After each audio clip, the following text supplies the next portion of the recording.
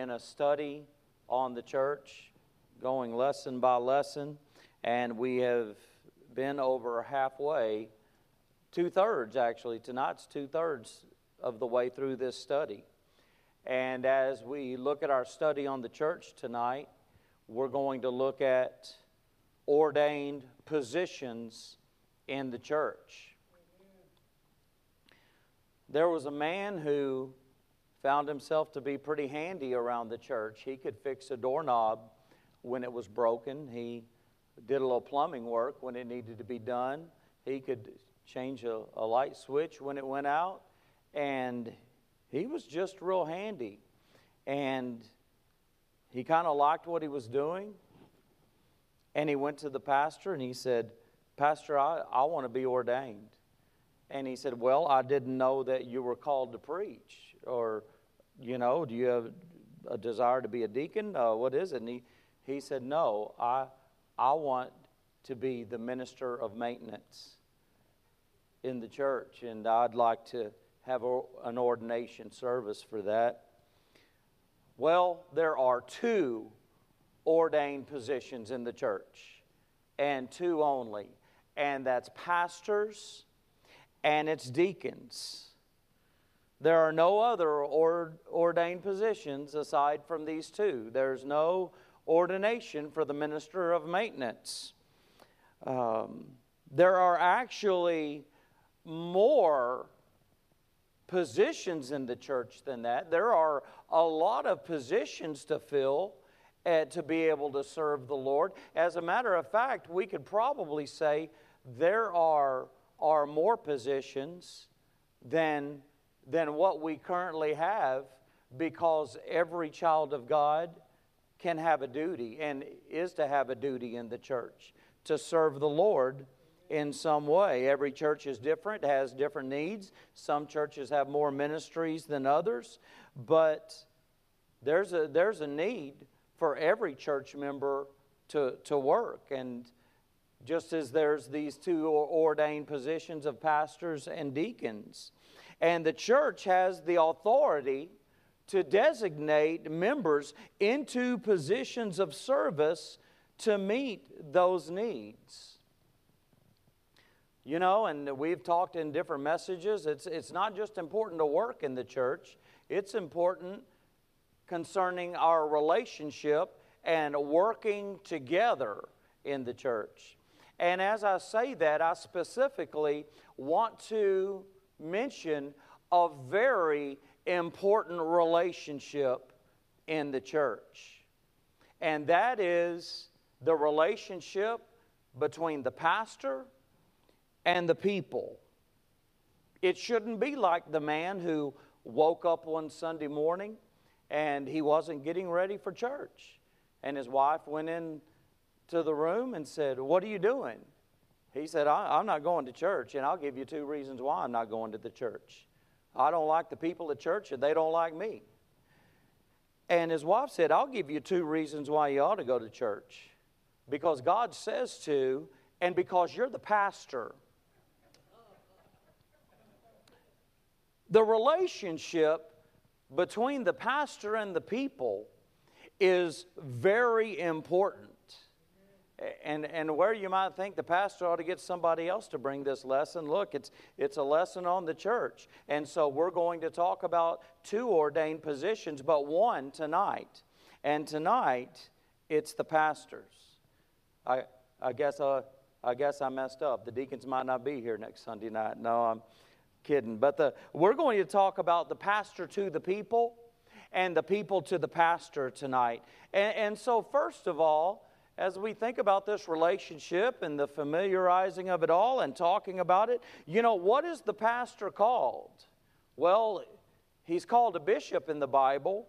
In 1 Timothy 3:1, it speaks of the office of a bishop, and that's the pastor.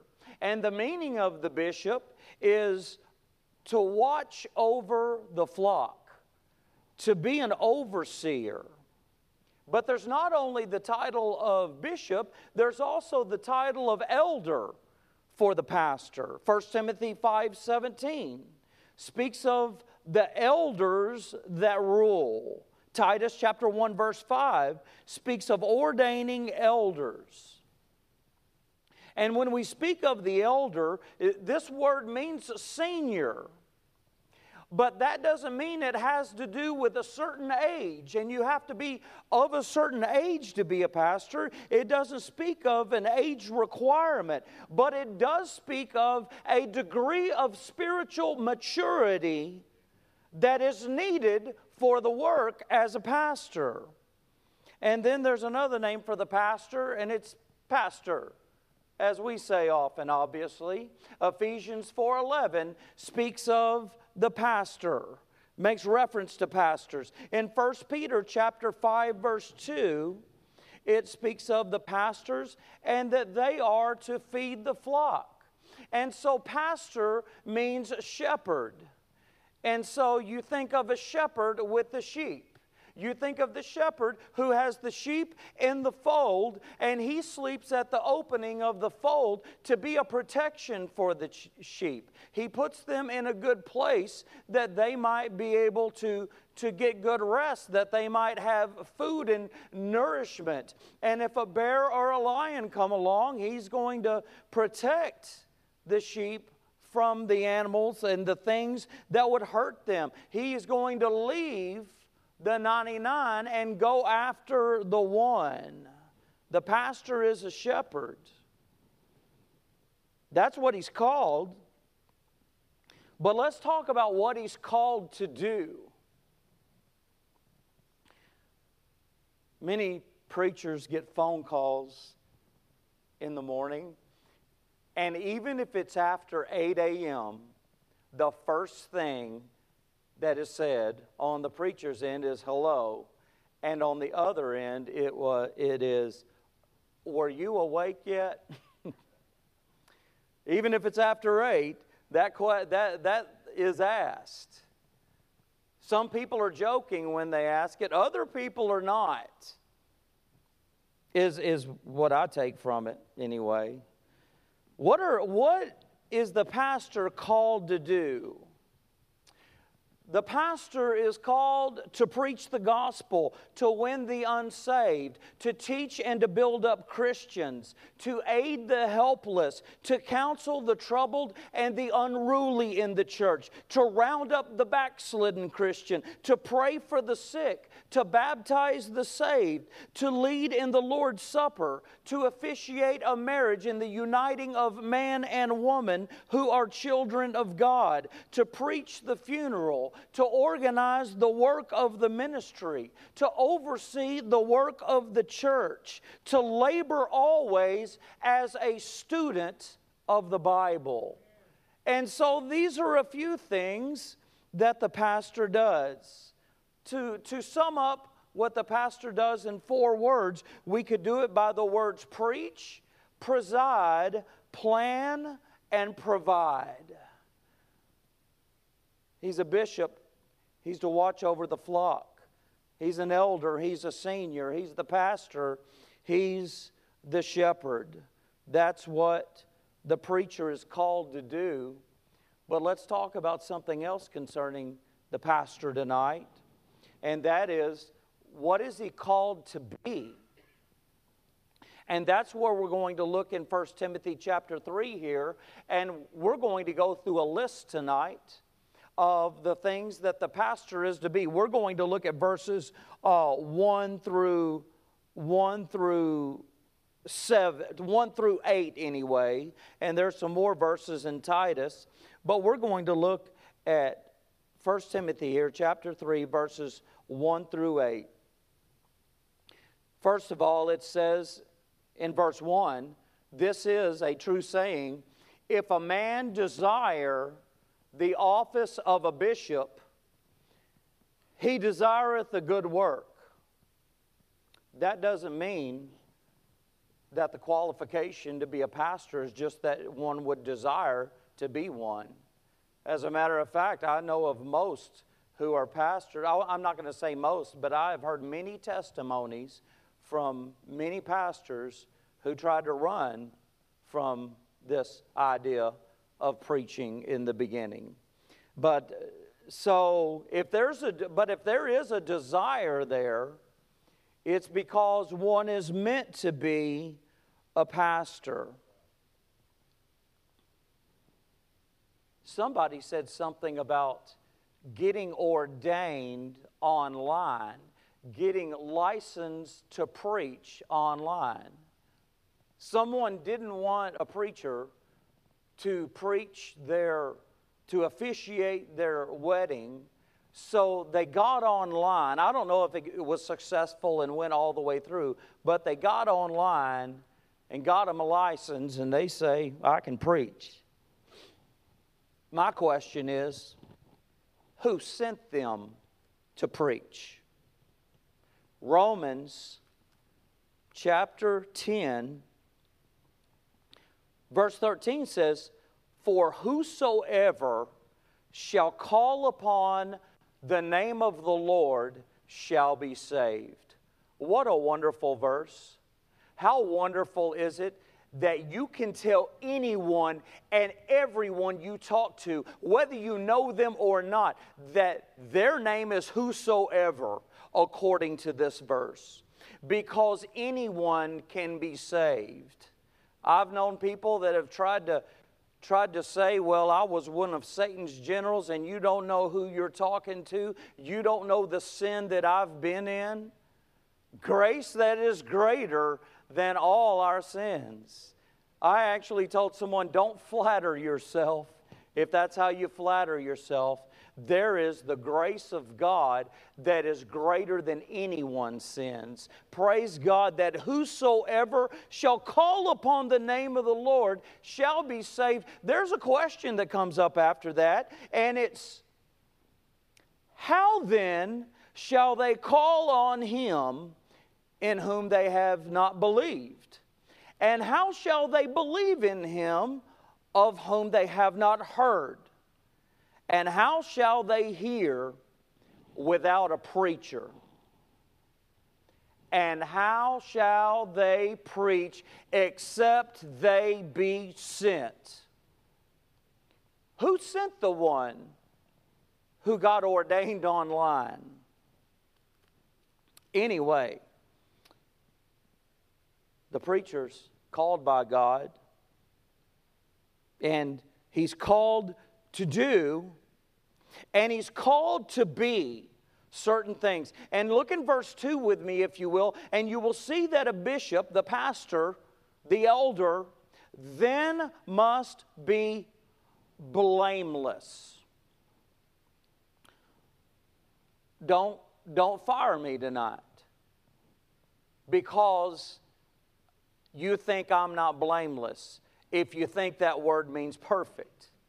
That word does not mean perfect. If it did, every preacher in every church would need to be fired because it wouldn't be possible. But blameless does not mean perfect. It means irreproachable. Preachers are going to get blamed. Pastors are going to get blamed. I've been blamed before. And if I've been guilty of something, I've apologized. I've been blamed a whole lot for things I didn't even do. So the pastor's going to be blamed. Not saying it's true, but he's going to be blamed. Blameless means to be irreproachable. There has been blame that has come upon a pastor, but that doesn't mean that they had proof and that it was real. Amen. That's right. So he's to be blameless. He's to be irreproachable in his lifestyle. The husband of one wife. That's the next thing in the list. This does not mean one wife at a time. This means one wife. The husband of one wife. I don't mean to pick tonight, but I wonder what the priest has to say about that. Who says you can't take a wife, but God's word says you can be the husband of one wife. One one all the way through for ministry. Not only the husband of one wife, but vigilant. Vigilant speaks of wise caution. It speaks of possessing self-control. And so that's what a pastor is called to be. But not only is he called to be these things, he's also called to be sober. And this has nothing to do with the consumption of alcohol. It's talking about being sober-minded. It's talking about a seriousness. Being wise in decision-making, wise in conclusions. It means gathering all the facts before making a decision. That's what goes into being sober. There's a seriousness to it. To be sober is going to include a lot of qualities like avoiding unnecessarily offending others, avoiding revealing unnecessary information. And there's a seriousness that comes with being a pastor, to be sober. People have a certain qualification for who they have as their pastor, though. Their pastor has to have a sense of humor. You're not going to find that qualification in the Bible, but people want a pastor to have a sense of humor. There's nothing wrong with having a sense of humor. It's okay to have one, but it's not a requirement. And he can't lack in seriousness. And the pastor just can't be too lighthearted. And all of these things go into what it means to be sober. And we continue with the list of what the pastor is to be, and it's of good behavior. That means to be wise in conduct, to be orderly, to be disciplined in his life. The pastor is called to hospitality. Wednesday night we talked about Lydia, and Lydia is a great example of hospitality. And we said a lot of things about hospitality and learned a lot from that example of Lydia. But just to sum up something else by a little definition for the pastor in hospitality, it's the love of strangers. That's a good way that one is going to have hospitality, to have a love of strangers. I didn't say trust in strangers, but to love them. You don't have to trust someone to love them. Love of strangers. That's good for the pastor. That's in this list concerning given to hospitality. But he's also to be apt to teach. The spiritual gift of the pastor is to teach, and he is to be skilled in it. This isn't something that is instant. It's not something that happens overnight. It takes decades to become thorough in the doctrines and principles of the Bible. A pastor is to have a good, solid outline of the major doctrines and the truth of the Bible. And throughout ministry, he's to be able to fill in all of those doctrines with the minor doctrines and continue on and learn throughout the rest of his ministry. The pastor is not to be given to wine. The pastor is to stay clear of alcohol. Alcohol has addictive qualities. And the pastor's not to have anything to do with it, to stay away from this addiction. I'll just interject in the middle of this list. You know what's good for the pastor is good for every church member. You know, you can't go wrong as any Christian following these guidelines, these requirements, these qualifications for a pastor. Everyone ought to be like what the pastor is called to be. I mean, some people would be mortified to hear that the pastor failed in a big way in one of these things. It would be the big gossip. It would be the talk and everything. And it's to be the same for every. It's good to be that way for every church member. It's to be the same. You can't go wrong if you are. He's not to be given to wine, not to be given to this addictive liquid. I have a friend that calls it the devil's water. Proverbs 20, verse 1 says, wine is a mocker. It'll make fun of you. Strong drink is raging. It'll make you ferociously mean, senselessly for no reason, to people you love. And whosoever is deceived thereby is not wise. It'll fool you. It's a deceiver. Anybody ever heard someone say, oh, don't worry about me, I drive better under the influence than I do sober? It's a deceiver. Don't be given to it, Pastor. Christian, this is good for you. No striker. No striker. One pastor had the church had a business meeting every month, whether they need it or not. I love the way we do business meeting, but some do it every month, whether they just need to vote on the color of a brass or a brushed nickel doorknob or whatever. And one pastor, by his own testimony, he wasn't proud of it. He was kind of confessing and teaching in doing so, but he gave some testimony that he went to business meeting looking for a fight every time the doors were open. Pastor Stone tells of some preacher, I don't know who it is, but at the door, if he had a problem with a member, he invited him out to the parking lot to go to Fifth City. That's the way he handled things. But the pastor is to be no striker. The pastor is not to be a quarrelsome person. He's not to be greedy of filthy lucre. The pastor's not to be a money lover.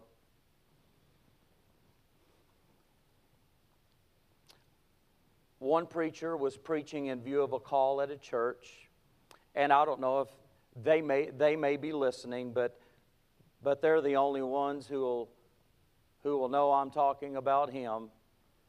Anyway, he preached in view of a call on a Sunday morning. He went back Sunday afternoon, and he met with the church, and he stood in the pulpit for questions and answers. And they asked him questions, and one question that the people asked him was, what kind of salary do you expect? I would think that's a trick question, but I guess he didn't. And he answered with a question. And his question was, do you want me to do more or less than your previous pastor? And they said, we want you to do more. He said, then pay me more. If I was a member of that church and I was sitting there and heard that, I might wait until it was over, or I might interrupt it and just let everybody know that me as one member, my vote is just to send this person down the road and not even spend any more time with them at all. A pastor should pastor a church no matter what the church is able or unable to do for him in that area. That's not a concern. The pastor is not to be driven by money in any way. He's not to be motivated to do more because of dollars, but because he's called of God to pastor the church and do what he should. The pulpit is not to be occupied by a money grabber. How about this one in verse 3 as we continue on? Patient. The pastor is to be patient, gentle, fair, and reasonable, able to deal with people right where they are. instead of where you want them to be, right where they are. To be firm, but with a soft touch. The pastor's not to be a brawler, not to be contentious, or not to be combative. He is not to be covetous, the pastor isn't. His focus is not to be on worldly things, but the well-being of God's people. That's where his focus is, not on stuff, but the saints of God and how better to help them. Verse 4, one that ruleth well his own house, having his children in subjection with all gravity.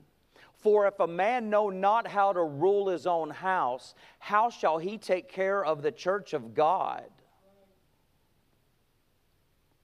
The pastor, when a pastor has children, they're a parent. And they are to be a parent ruling with authority, exercising authority, and the children learning obedience. They have to be taught obedience, and it takes authority. It takes good rules. It takes good principles. It takes things that you don't go and step over the boundary of. And the parent sets that in place. The pastor's no different than any other parent. The pastor is to be that way with his family. Verse 6, not a novice, not a new Christian, not one who has just sprung up in salvation and saved. Not that the brand new child of God should ever be hindered from serving the Lord. Tell people what you know. One man, a pastor today, a pastor for many years, when he was first saved, all that he knew was that he had been born again. So he went to the bus stop every morning, and he told the people, you must be born again. You must be born again. The novice can witness. The novice is learning and growing, but the novice is not to be a pastor of the people. Verse 7, moreover, he must have a good report of them which are without, lest he fall into reproach in the snare of the devil. He must have a good reputation in the community. He's not to be a phony. He's not to speak righteously with righteous words in God's church and then cuss like a sailor if you happen to see him out and about at Walmart and he's got his back to you, and the very intelligent vocabulary of a foul mouth is constantly coming out of his mouth. That's not to be him. He's not to be that way. A good report. He's to be a man that pays his bills. He's to be a man that's faithful to his wife. That's the pastor to the people. And so there's a good word if through life it ever comes to a place where you're in a church and the church needs a pastor. You know, as I say that, and as we get into the next part, the people and the pastor, you know, it seems like someone made the statement one time, not trying to be ugly or critical, but just in sincere observation of a church. They said, you know what? That church barely needs a pastor. And what they meant by that is it seems like they're almost fine just to have someone come in and preach the Bible to them and then leave, and that's it. Well, we've looked at what the pastor is to be to the people, but let's talk about what the people are to the pastor. The people to the pastor. Look in 1 Thessalonians chapter 5 and verse 12 just for a second. The people are to be close to the pastor. And we beseech you, brethren, to know them which labor among you and are over you in the Lord and admonish you. Know them that are over you in the Lord. There must be fellowship with the pastor. There's not to be deliberate neglect of the pastor. It's not to be deliberately going out a different door to avoid the pastor, or the last one in, or the first one out, and don't let him touch me with a 10-foot pole. The members are to be close to the pastor. The members are to call to mind the pastor. Hebrews chapter 13 and verse 7. A lot of people probably figured that we were going here. And so in Hebrews 13:7, it says, remember them which have the rule over you, who have spoken unto you the word of God, whose faith follow, considering the end of their conversation. Remember the pastor. Let me just say a few things about remembering the pastor. First of all, he's human, just like you are, and he makes mistakes. One preacher went to a small Bible conference. He was going through some struggling, and he went to be encouraged. He went to have his heart ministered to. And he's sitting there in the Bible study, and he was called on to pray. You know, right there in front of the preachers and the Christians who were in the Bible conference. And he said, you know what, would you mind calling on someone else? I just don't feel like it right now. I'm just going through a struggle. I just don't feel like praying. And he said everybody looked at him as though he could not be human. And that could not be his condition. But it was. It was at the moment. Call to mind that the pastor is human just like you. That his position isn't necessarily always easy. Call to mind the pastor's needs. And there's nothing hidden in this. We're just studying the church, and as we consider the ordained positions, we're looking at it. So in 1 Timothy chapter 5 and verse 17, it says, let the elders that rule be well counted worthy of double honor, especially they who labor in the word and doctrine. For the Scripture saith, thou shalt not muzzle the ox that treadeth out the corn, and the laborer is worthy of his reward. Call to mind the needs of the pastor. Call to mind the family of the pastor. You know, there were many wonderful mothers here this morning who are members of the church. And the pastor's wife is a mother and a member of the church. But consider their different position. Consider their position as the pastor's wife and the pastor's children. You know, I don't mean look at them differently, because that happens. And I'm steering away from that when I say remember them. As in not to make the condition harder upon them, but better. And pray for the family of the pastor of the church. Call him to mind. Comply with him. Comply with the pastor. Hebrews 13 again in verse 17. It says, obey them that have the rule over you, and submit yourselves, for they watch for your souls, as they that must give an account, that they may do it with joy and not with grief, for that is unprofitable for you.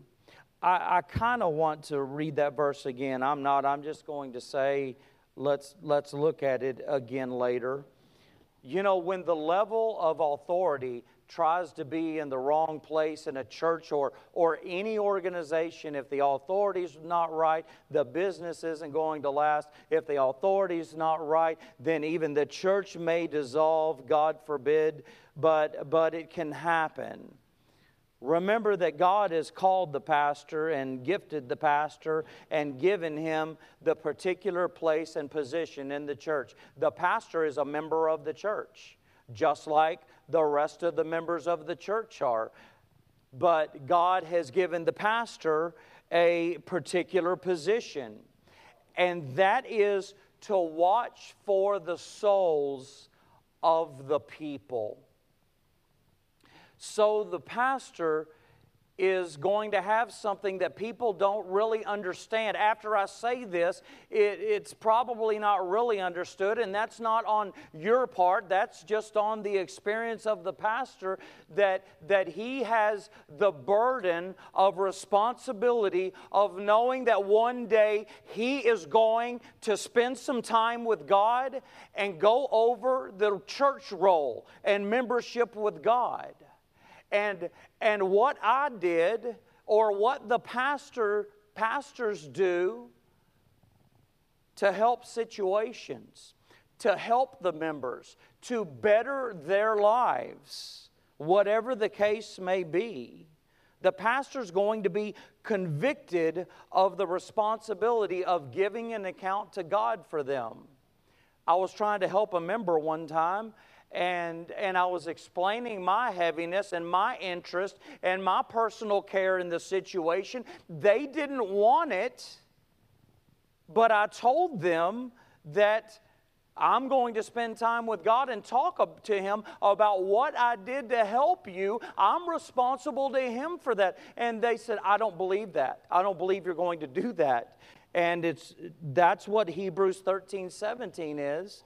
And someone still said, I don't believe that, but it's true. And that's the weight and that's the responsibility that is given to the pastor for the overall shepherding of the people, for the individual shepherding of the people. One preacher had a member who always wanted to fuss and fight and oppose the pastor. And for years, my pastor friend's testimony was that he always fought back, and they had him a good old nasty fight in the office. And this went on for years, and finally he wanted to correct his wrong with the Lord. And so this member comes in. It happened frequently, according to the testimony of my preacher friend, and the member came in huffy and puffy in his office one night, shut the door, and before he ever spoke, the pastor said, there's not going to be a fight in here tonight. We're not going to do it. And the preacher asked him to read Hebrews 13:17, and the constant preacher attacking church member, what was instantly changed is the report of that testimony. It doesn't always happen that way.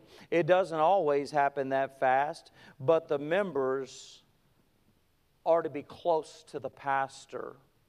They're to call him to mind, and they're to comply with him.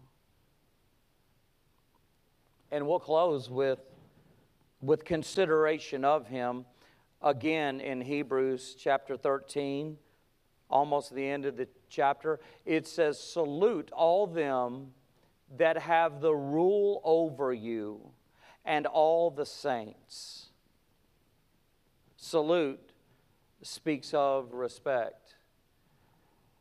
And that going about in a certain way. I used to obey my mom, but I went down the hallway kicking the wall, headed to my room, obeying my mom sometimes.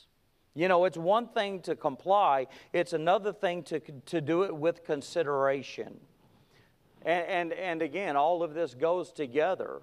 A help to call him to mind, a help to comply with him and to be considerate to him is to be close to the pastor, to remember the pastor, to call him to mind. This help is needed This help is needed because, the pastor is going to make some mistakes. The pastor is going to need to be forgiven by the people.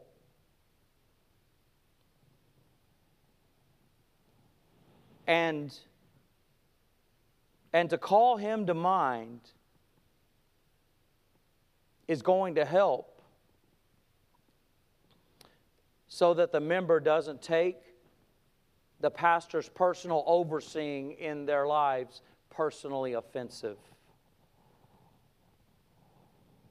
One can trust every message the preacher preaches for 10 years. Let's say 3 times a week. That's 156 sermons in a year. And then that's, 1,560 sermons in 10 years. And trust that the Word of God is preached. Double check it, go home and read the Bible, and what the preacher is preaching is true, and can trust that. But, it's different for some people whenever it comes to another part of the pastor's role and position given by God in personal counsel or whatever help the pastor sees that he needs to be in one's life. Trust him in preaching the Word of God once you've checked him, and trust him as he carries out the rest of God's orders for him in the church. Pray for him, protect him, provide for him. And did I say pray for him? Pray for the pastor. There's no doubt about it that the pastor needs it. And so as we consider the church, we consider these ordained positions that God has given. The pastor this week, the deacon next week. And they're not to be taken lightly. It's not the design of man. Man hasn't done this, and preachers don't wing it on their own opinion of things. We have quite an instruction book to go by. When a pastor that comes to mind is questioned by people, the pastor goes to do his job, and the pastor has a CEO, and that's the Lord, of the business he's in, and he goes to share his business and what he can do, what he can't do, these things. All of a sudden, someone on the other end, and I'm talking about even talking to an unsaved person, all of a sudden they know exactly how the pastor is to do their job.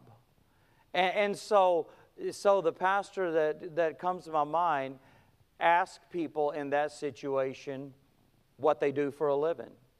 And then when they tell him, then the pastor starts telling them how to do their job. Well, I think you ought to do this way and that. And they say, wait, you've never even worked this job before. You don't know anything about it. And that's probably rare to him. People don't do that with a job like that. But people do that to the pastor a lot. That they want to tell the pastor how to do it or doubt and think that he's wrong in what he does. And anyway, well, we're going through God's Word on the church. It's not about the opinions of what makes up a church. It's not about how we feel church should be. Man hasn't done it. God has lined out His church in His Word. And we're going through the Bible, sharing everything to do with the Lord's church. And we're going to continue that next week. And I praise the Lord for being able to be in His house tonight, and that He has lined out His church, and He has given everything that we need in His Word in order to do what pleases Him. If we please people, what kind of church is it? What's the situation with the Lord? If we please people, then He's unhappy. and it's His church and what happens there. We need to look to please the Lord in all we do. We need to consider His position of constant observation in our lives, in the midst of the church, and whether the church is bringing Him glory. It's a serious institution. It's more serious than any institution, any job we would be faithful to, any courthouse we would walk in and respect. The Lord deserves more. He deserves our awe. And affectionate reverence is what Pastor Stone talked about, the fear of the Lord.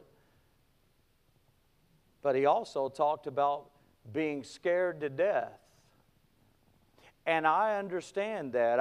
I'll give you the same testimony that I'm scared to death to fail God.